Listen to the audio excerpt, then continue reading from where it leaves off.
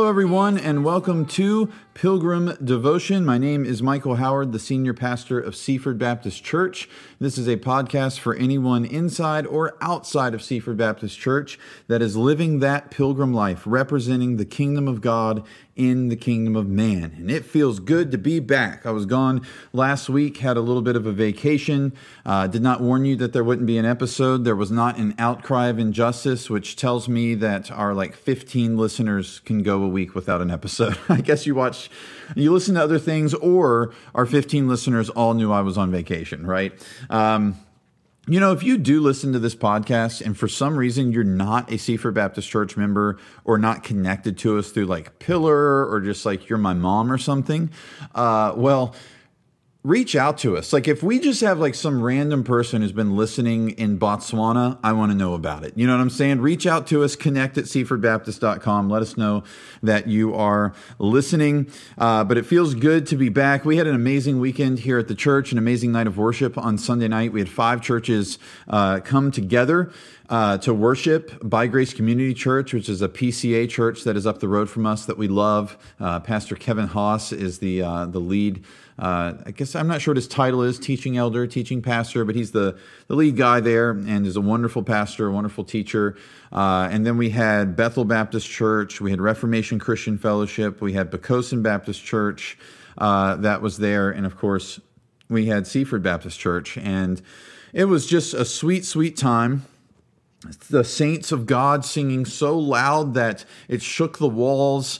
I mean, just seeing all of these believers coming together and saying, we don't compete with one another. We cooperate together. We work together for the sake of exalting the Lord, glorifying the Lord. And we look forward to doing more Great Commission work together. Of course, the churches that are in the Pillar Network, which we are hoping to be joining here in the next week or so. We have a vote on that at our September 30th members meeting. Those churches in that Pillar Network, we want to plant a church together, a church for Hispanic people here on the peninsula that is teaching the gospel and that where there's good biblical discipleship happening. We long for that. And so it's just exciting. It's exciting to not be alone. It's exciting to have other churches that you are doing work with. And a very special thing is happening here on the peninsula as churches are working together, cooperating together, striving together for the gospel. So it's a wonderful thing. But today I want to talk about deconstruction. I'm ready to deconstruct, guys. That's it. I'm ready. I've held out long enough, and I'm ready to deconstruct. Now, I know you saw the title of the podcast, and you probably thought, oh no, what's going on? Deconstructionism is this thing that is happening where, at least in evangelical circles, what deconstructionism means is it's people who are saying, I am rejecting the evangelical faith that I grew up in by all of the measures in which I have quantified what a Christian is. I am not a Christian. And then they begin to deconstruct their Christian worldview and to basically cast it aside. And it's being seen as this very noble and virtuous and this very kind of beautiful thing for people to do. It's not beautiful at all. It's awful. It's abhorrent. And the reality is if you are deconstructing and you never come back to the church, what you're proving is that when Jesus talks about the 4 soils in Matthew 13, that you are either the rocky soil or the thorny soil. If you remember, the soil with rocks receives the seed initially, right, with joy, and it springs up. But because of the rocks, it doesn't take root. The growth doesn't take root, and then the sun burns it up. And Jesus tells his disciples that this is what happens when people initially show belief in the gospel, not saving faith. They haven't trusted in Christ. If they are saved by Christ, then they are going to persevere unto the end. But they show some sort of initial belief in Christ, some sort of intellectual assent to the fact that Jesus is God and that Christian truth is the truth, and they come around the church, maybe even join a church, maybe even get baptized, all that sort of stuff. But once they start to suffer, once they start to experience persecution for the name of Christ, they abandon it. And then there's the thorny soil, where Jesus says the thorny soil, where the thorns are choking out the growth. This is the love of the world, the love of sin choking out the growth of the gospel in someone's heart. and choking out the seed of the kingdom, if you will. So it's not true saving faith. This is not a person who's ever truly repented and been saved. The only soil in the soils parable that represents saving faith would be the fourth soil, where actual fruit is produced, right? To different degrees, but actual fruit is produced.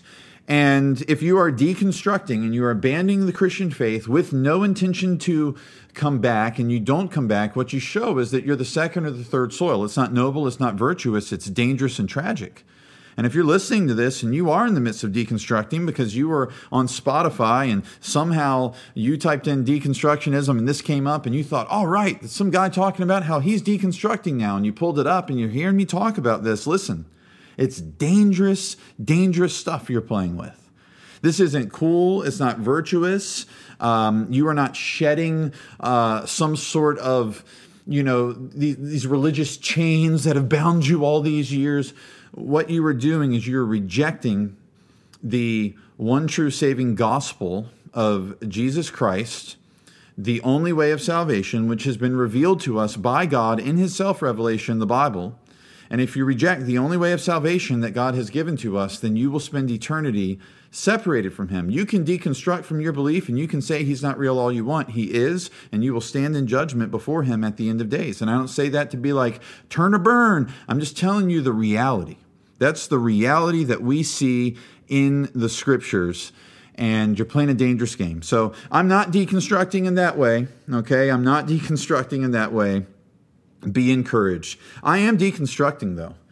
And what I am deconstructing from, and what we all Christians need to deconstruct, I don't know if you deconstruct from something, you just deconstruct. So what we all need to deconstruct, and what I'm here to talk about today, is secular humanism. Now, if you don't know what secular humanism is, I will pull this belief for you, which I got out of the old Google machine. Belief that humanity is capable of morality and self-fulfillment without faith in God or belief in God. So it is an understanding, it is a belief, it is a concept that humanity is capable of being moral, of being good, and being self-fulfilling, getting everything that they need. And they can do all of that apart from God. Now, what this is the sin of Babylon. When you read Revelation 17 and 18, and it's talking about Babylon, which represents the evil network of humanity in the world, this is the sin of Babylon. Babylon is the great prostitute, and she says, I will have self-sufficiency. I will reject the Lord's provision. I will reject the Lord's love. And like a prostitute who rejects her husband and says, I will go out there and sell my body and I will be sufficient on my own apart from your love, apart from your care. The world has said to God, I will be self-sufficient and I reject your love. I reject your care. I reject your provision. I reject your way of salvation. I'll get morality and I will get fulfillment apart from you. And the world claims, as Babylon claims in Revelation 18:7, that there will never be consequences for this. Revelation 18:7, as she glorified herself and lived in luxury, so give her a like measure of torment and mourning, since in her heart she says, I sit as a queen, I am no widow, and mourning I shall never see. I'll never pay for it. There will never be a day of judgment. There will never be a time in which I have to mourn for the sin that I have committed against God. This is what Babylon says. This is what the world says. But Revelation 18:8 says, for this reason, her plagues will come in a single day, death and mourning and famine, and she will be burned up with fire, for mighty is the Lord God who has judged her. When the Lord Jesus returns in his justice, he will bring what we have spent thousands and thousands of years building as human beings. He will just bring it down to nothing. The whole evil network, all of our schemes, all of our little societies we've set up, and our money and our economies, all this stuff, he is just going to bring it down to the ground in a heap of ashes in a moment. In a moment. That's the world, right? The world that says we don't need God, we're good without him, and he'll never get us. He'll never judge us. That we'll never have to answer for any of this. The Lord says in his word, I'll bring it down to nothing in an instant.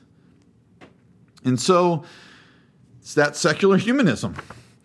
And secular humanism is the air that we breathe. We breathe in air in this country in terms of philosophies, in terms of subversive messaging, where we are buying into the lies of secular humanism and we don't even realize it. We don't even realize that our biblical worldview is getting polluted with a godless worldview because it is just so saturated in the culture that we live in. I am finding that the closer I try to draw to the Lord, the more that I'm in His Word, the more I'm in prayer, the more I feel like I'm growing in my faith, the more I'm finding that there are these things I need to deconstruct in me that I had either just accepted at some point without thinking about it. I mean, some of it's stuff that I learned in just grade school years ago, and I'm like, gosh, that's still hanging around, isn't it? You know, my biblical worldview hasn't quite pushed that out of my thought process yet. And so I'm ready to have all this stuff gone, man. I'm just done with it. And I have 4 or 5 different points here that I want to talk about on this podcast from saying we need to deconstruct from these things. Like, it is time for us as Christians to completely let go of these things and to completely let go of just not just kind of like big picture concepts, but to let go of the way that those concepts have filtered down into some of our thinking, into some of the details of our lives, the fringes of our lives. So we need to reject, first of all, this belief that humanity is capable of morality and self-fulfillment without belief in God, right? We start there. But then from there are other secular humanist concepts that we need to get rid of. And here's one that I'm going to throw out to you, okay? We need to deconstruct from Darwinistic evolution. Darwinistic evolution is a theory, it's not fact, it is a theory which theorizes that all life came from a common ancestor. Descent with modification, causing species to change over time, forming new species. Okay? This is, I have a bumper sticker that hangs in my office that says, I am a normal, educated person, and I believe Darwinism is stupid and evil. And it has a little dinosaur on it. I haven't put it on my car yet. I had it custom made, and it just kind of hangs in my office. Maybe you would have interest in one of these. I don't know. Does anybody want this thing? Maybe I can give it to you and you can put it on your car. But yeah, listen, I do believe that. I do believe it is stupid and evil. I believe there are major basic scientific questions that Darwinistic evolution fails to even come close to answering. Like, how do we deal with the fact that a fundamental law of biology is that life comes from life? Life comes from life, right? So at some point, if we're going to talk about the first life, we're going to need to know what life did it come from.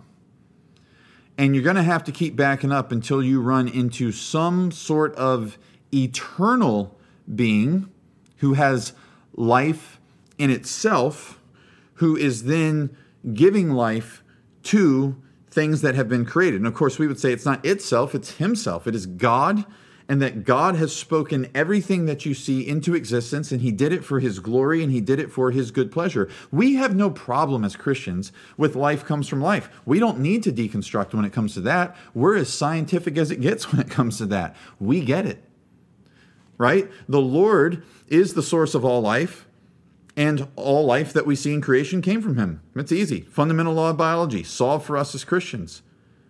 The evolutionists are the ones who have a problem. Right? How about the information of life?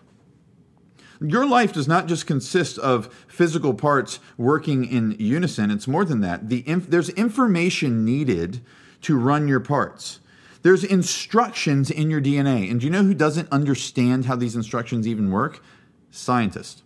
Scientists don't understand it. They don't understand the information of life. They admit this.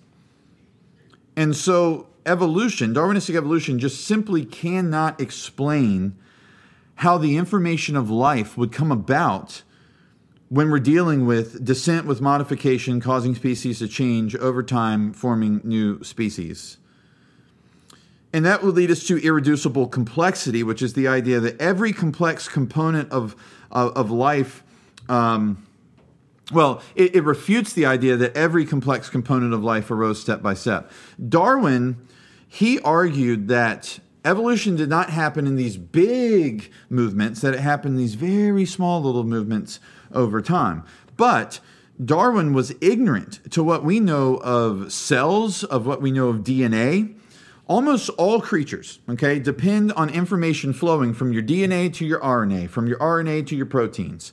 3 different molecules that all need each other. DNA needs RNA and proteins. RNA needs DNA and proteins. Proteins need RNA and DNA. How did these complex systems come about in small step-by-step processes, and the species in which they were coming about actually had life and were actually functioning and were not just functioning, but their bodies were functioning in an organized and clearly ordered way? Like, it does not make sense.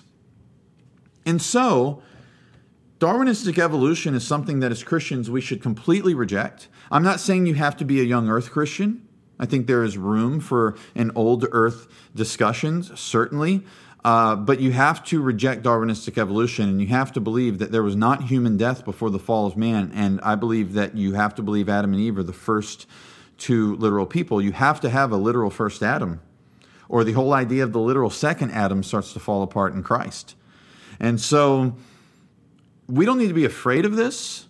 We don't need to go tiptoeing around people that believe in evolution and, they're going to nail me and they're going to find out I'm one of these Christians that rejects the vaunted theory of evolution. No, it's stupid and evil. You should reject it boldly and loudly.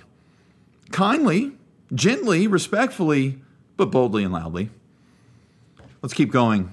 A second thing that we need to deconstruct. We all come from mud without design. Okay, we started there. But you know what this leads to? In terms of sexuality, gender is a construct made up by society and not given by God.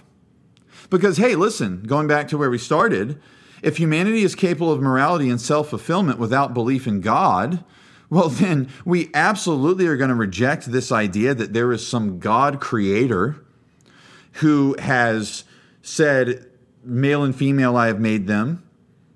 And they're going to stay male and female because that's my design. If they're going to honor me with their bodies in the way that I designed them to honor me with their bodies, of course humanity is rejecting that and saying, no, we don't need God. We will find self-fulfillment without God, and we will decide for ourselves if we are going to be male and female. We are the ones who will play creator. And so they reject Genesis 1:27 and 28 about the image of God, as well as they reject the whole idea of male and female being God's design, and that gender is not a construct, but that is a gift given by God in His design. And so cisgender this and non-binary that, we need to deconstruct from that mess. We need to not use that language. Those words represent lies made up by men of dirt, and we need to be done with it. God is self-revelatory. He has spoken, male and female, He has created them. And so this whole idea of gender is a construct, you can't give an inch on this stuff. I was listening to Rosaria Butterfield talk on the Christianity and Liberalism podcast, which I highly recommend to you, okay? I may have recommended that before on a different podcast that I did a couple of weeks ago, but I'll recommend it again. It's put out by Westminster. You can go look it up on Spotify. They are taking J. Gresham Machen's book, which is 100 years old, Christianity and Liberalism, and listen, Machen says there's no such thing as a liberal Christian. And we're not talking about political liberalism and progressivism. We're talking about theological liberalism. More than one way to God. God's word is not authoritative. It's not without error. It's not infallible. Evolution's compatible with the Bible, all that sort of junk, right? Machen said there is no such thing as a liberal Christian. Because if you're believing that stuff, you have rejected the Bible and you have rejected God's self-revelation and you have put yourself outside of fellowship with Him, and you need to repent. That's what Machen says unapologetically. And the stuff he says in this book 100 years ago, you would think he wrote it yesterday. You really would think that he wrote it yesterday. So I was listening to Rosaria Butterfield on that podcast, and she was like, she used to be living an LGBTQ lifestyle. She was living a lesbian lifestyle. She has repented of that, and she is now living a faithful life before the Lord, and she is a great spokesperson on these things. And she said, you cannot give an inch with this stuff. Not an inch. You do not use these terms of cisgender. You do not use a term like non-binary. You reject this mess because it's made up by men of dirt. Leads us to the next thing we need to deconstruct. Man, after I say this, you guys are going to be like, wow, he's really going for it today. I am. I had a good vacation. Here we go. I actually didn't. I worked the whole time. I was thinking about this stuff and other things the whole time. So I am ready to talk about this.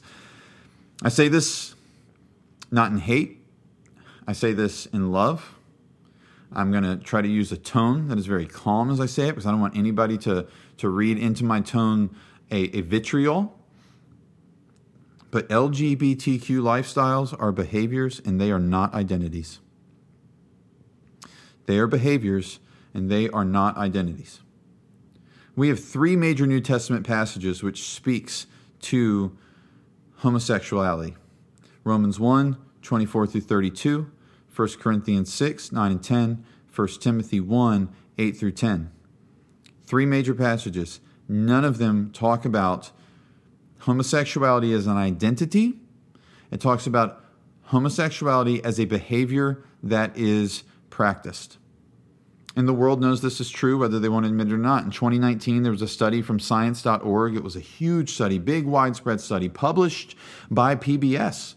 I read this from the PBS website, so it's not like I'm reading this from some Christian website or some fringe website. PBS published the study. They did a story about the study from science.org, and what they concluded is there is no gay gene. There are genetic influences towards certain sexual behaviors, sure, but there is no gay gene. And the study said that socio-cultural influences play a large role into sexual behaviors. As Christians, we're like, yeah, we knew this. We knew all of this. And so we have to reject this idea that LGBTQ lifestyles are identities. And I'm going to tell you, this is really big. It's really big. Because if I'm talking to someone who is a homosexual or a lesbian or bisexual or transgender or any of the other letters or any of the other colors represented on the flag, and I say to them, you need to repent of your sin, they are not going to view their LGBTQ lifestyle as sin, because when I say repent of sin, they're going to think I need to repent of behavior, right? I need to repent of transgressions. They're not going to view what they're doing as a transgression. They're going to view it as their identity, and many will even view it as the way that God made them. And that is why we are seeing progressive churches, progressive theologians like Brandon Robertson, who's gained so much popularity online. You can watch James White and Jeff Durbin debate him. Not a fun hour for Brandon Robinson. Brandon Robertson's his name. Sorry, I mispronounced it. Not a fun hour for him. If you go and watch it, he's debating with 2 men who know their Bibles very well, and he is trying to make a ludicrous argument from the Scriptures that the Bible does not speak to monogamous homosexual relationships, because he believes, again, that the Bible is that when the Bible talks about homosexuality, it's just talking about like men raping men.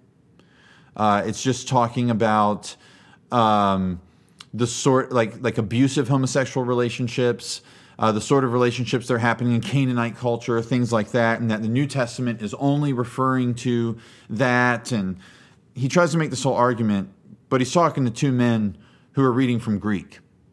And so it doesn't go well for him. You can watch that debate. Not to go and be, I'm going to watch this guy get destroyed, but to understand the apologetic to use when talking to somebody who is trying to push this ridiculous notion that the Bible does not speak to what we are seeing out in the culture today in homosexual, lesbian, bisexual, transgender lifestyles. There are pride churches, like the Table Church in D.C. I'm on their website here. Welcome to the Table Church, a church centered on Jesus, justice, and inclusion. Sundays at 5 p.m. downtown and online. It's because of our beliefs that we work to be a place of radical welcome and inclusion. So listen, this is what they have. It's tough to listen to this. Listen what they say. At the Table Church, we believe that Jesus' life, death, and resurrection reveals what God is truly like. And we believe that the Scripture, interpreted through the person of Jesus, is authoritative for our lives.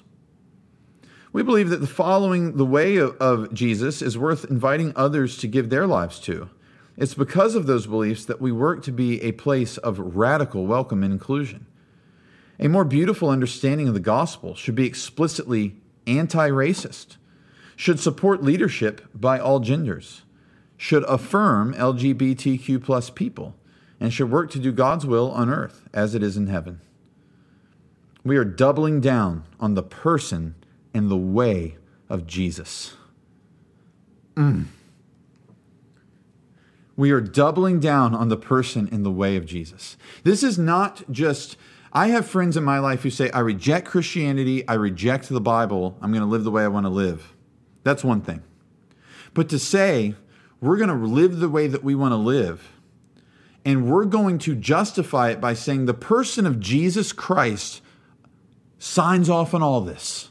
We interpret the Scriptures through him, and the person of Jesus Christ is fine with everything that we are doing. He loves it. We're doubling down on Jesus. This is blasphemy. This is blasphemous. I wouldn't come 5 miles from that church Sundays at 5 p.m. downtown and online. I wouldn't. I mean, those are people who are shaking their fists at the living God and saying, what are you going to do about it? And they're doing it all under the guise of religion, making people twofold children of hell by the time they come through that ministry. It is horrifying to go on these websites of these progressive churches and read this stuff, right? So that's out there. So when you are talking to somebody about the gospel, they're going to look at you and say, no, there's churches who say the way I live is fine. It's my identity and it's the way that God made me. And what we have to be able to look at them and say is, it is not. You are made in the image of God, male and female, he created them. God's good design is for male and female to leave their father and mother, cling to one another, and that we express our sexuality in a pure and God-glorifying way within the context of that covenant marriage. This is God's design. We have to tell them this. We cannot give into the culture and relent and take our foot off the pedal when it comes to teaching and preaching God's design, because the second we do that, we are giving people the idea that indeed, this is how God made you. It's fine. The way you're living is fine. It's no big deal. You're going to be fine with God in the end. When we know the book of Revelation says in Revelation 18:8, he's going to bring the whole evil network of humanity, including evil sexuality and sexual perversion. It's all going to be brought down in an instant. And so it is important for us to call people to repent of behaviors and to say, this is not your identity. This is not how God made you. You must repent of your behavior. And Christian, we got to stop looking at people and saying, well, they're just so gay. You hear people say that, right? It comes out of people's mouths. They'll say, oh man, he's just so gay. She's just so gay. What you're showing is that you need to deconstruct from secular humanism. What you're saying is, that's just who they are. It's not.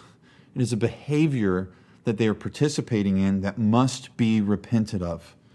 And we have to deconstruct from any notion otherwise. Let's keep going. Last one. Manhood is evil. Manhood is evil. We've heard enough of it. We have heard enough of this culture talking about how awful men are, how men need to take a back seat. It's time for women to lead. We've had enough of feminism leading the way in the culture. I reject feminism just as I reject toxic masculinity. God has created male and female. They are equal with different roles. They are equal with differences in their bodies. They are equal and we're different in the way that he made us, designed us. We don't need to act like women are the same as men. And we certainly don't need to act like men are the same as women. And we have got to get back to a biblical understanding of gender and a biblical understanding of manhood and womanhood. Manhood is beautiful. The evil men narrative has created a vacuum of people talking about Judeo-Christian manhood and pointing to the Lord Jesus Christ as the ultimate example of what a man should be.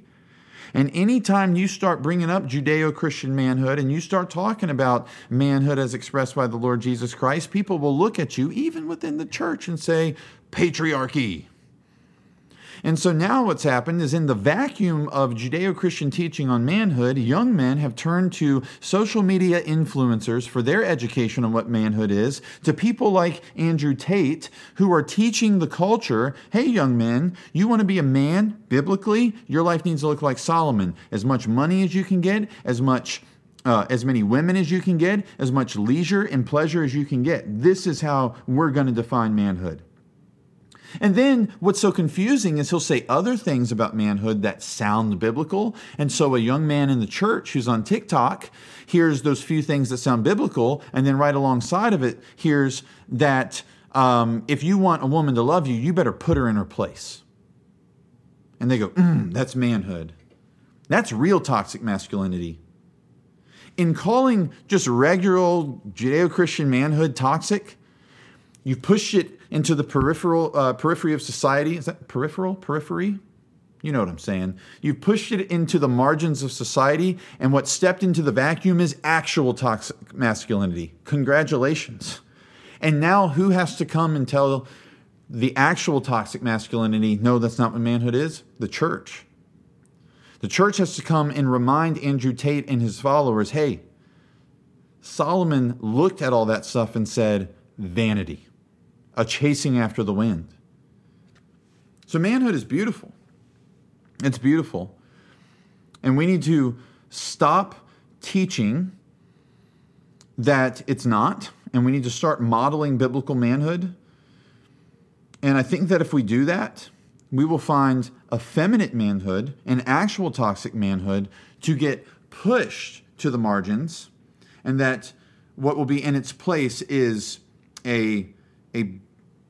in the church at least, a biblical teaching of what a man should be, and then young men can follow that. As older men model their lives after Jesus, they say, imitate me as I imitate Christ, and young men can follow that. And young women can know what they should be looking for in a husband to lead them. Not Andrew Tate.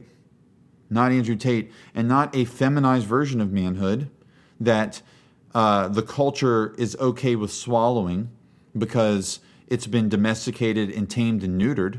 No, we're talking about real biblical manhood. And the church has got to model it. As we close up, it's so easy to get swept up in the language and the attitude of the culture. I'm not angry about these things. I'm passionate about us rejecting the world and being renewed daily by God's word. If we're going to stand, then we must stand firmly and lovingly on the word of God. And we must speak on these issues with the word, from the word. And we must do it with authority. We have biblical authority. The authority is not in us, right? Like, as I go to someone and I say, repent, right? The authority that I speak with comes from the Spirit who dwells in me. And it comes from the word that I'm teaching and preaching. And we don't need to go out into the world afraid, scared to death of this worldly wisdom. Oh, I can't talk to people. These evolutionists, they'll get me. These LGBTQ people. I can't even talk right now. But I'm LGBTQ. I said it the right way. All right.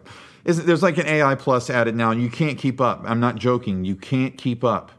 There's multiple flags going around. You can't keep up. We don't need to be afraid of this stuff. We need to deconstruct from its mindset. We need to be renewed in our mind by the word of God every day, to meditating on the word, filling our minds with the word, going to the Lord in prayer, having our hearts changed by being in prayer and having the word applied to our lives in preaching in church, like all of these things, right? We need to be renewed in our mind because of our commitment to the word of God, rejecting the world, and not getting swept up in the language and the attitude of culture. God's revelation of himself is our authority, and we must stand on it, and we must speak from it, and we can't back down. And again, I don't want you to hear this as I close up as Yep, got to go out there and get them liberals. Nope. Because there are plenty of people who are going to vote red this November who are swimming happily, drinking in as much secular humanism as possible every single day, including the candidates that are going to get on a stage and debate tonight. I'm doing this podcast on August 23rd, 2023. It's going to come out later this afternoon. There's a Republican debate tonight, and there are candidates who will stand on that stage who drink in and represent secular humanism. This ain't about Republican and Democrat. We had a Republican congresswoman stand up at a prayer breakfast and joke about having sex with her fiance at a prayer breakfast, having abominable sex, right? It's an abomination before God, sex outside of marriage, abominable sex. She stood up and joked about it at a prayer breakfast. I don't want to hear about the party immorality. Okay, this isn't about Republican, it's not about Democrat. It is about us rejecting the world as the church and saying we believe what the Word says, we stand on it unapologetically, we speak it in gentleness and kindness.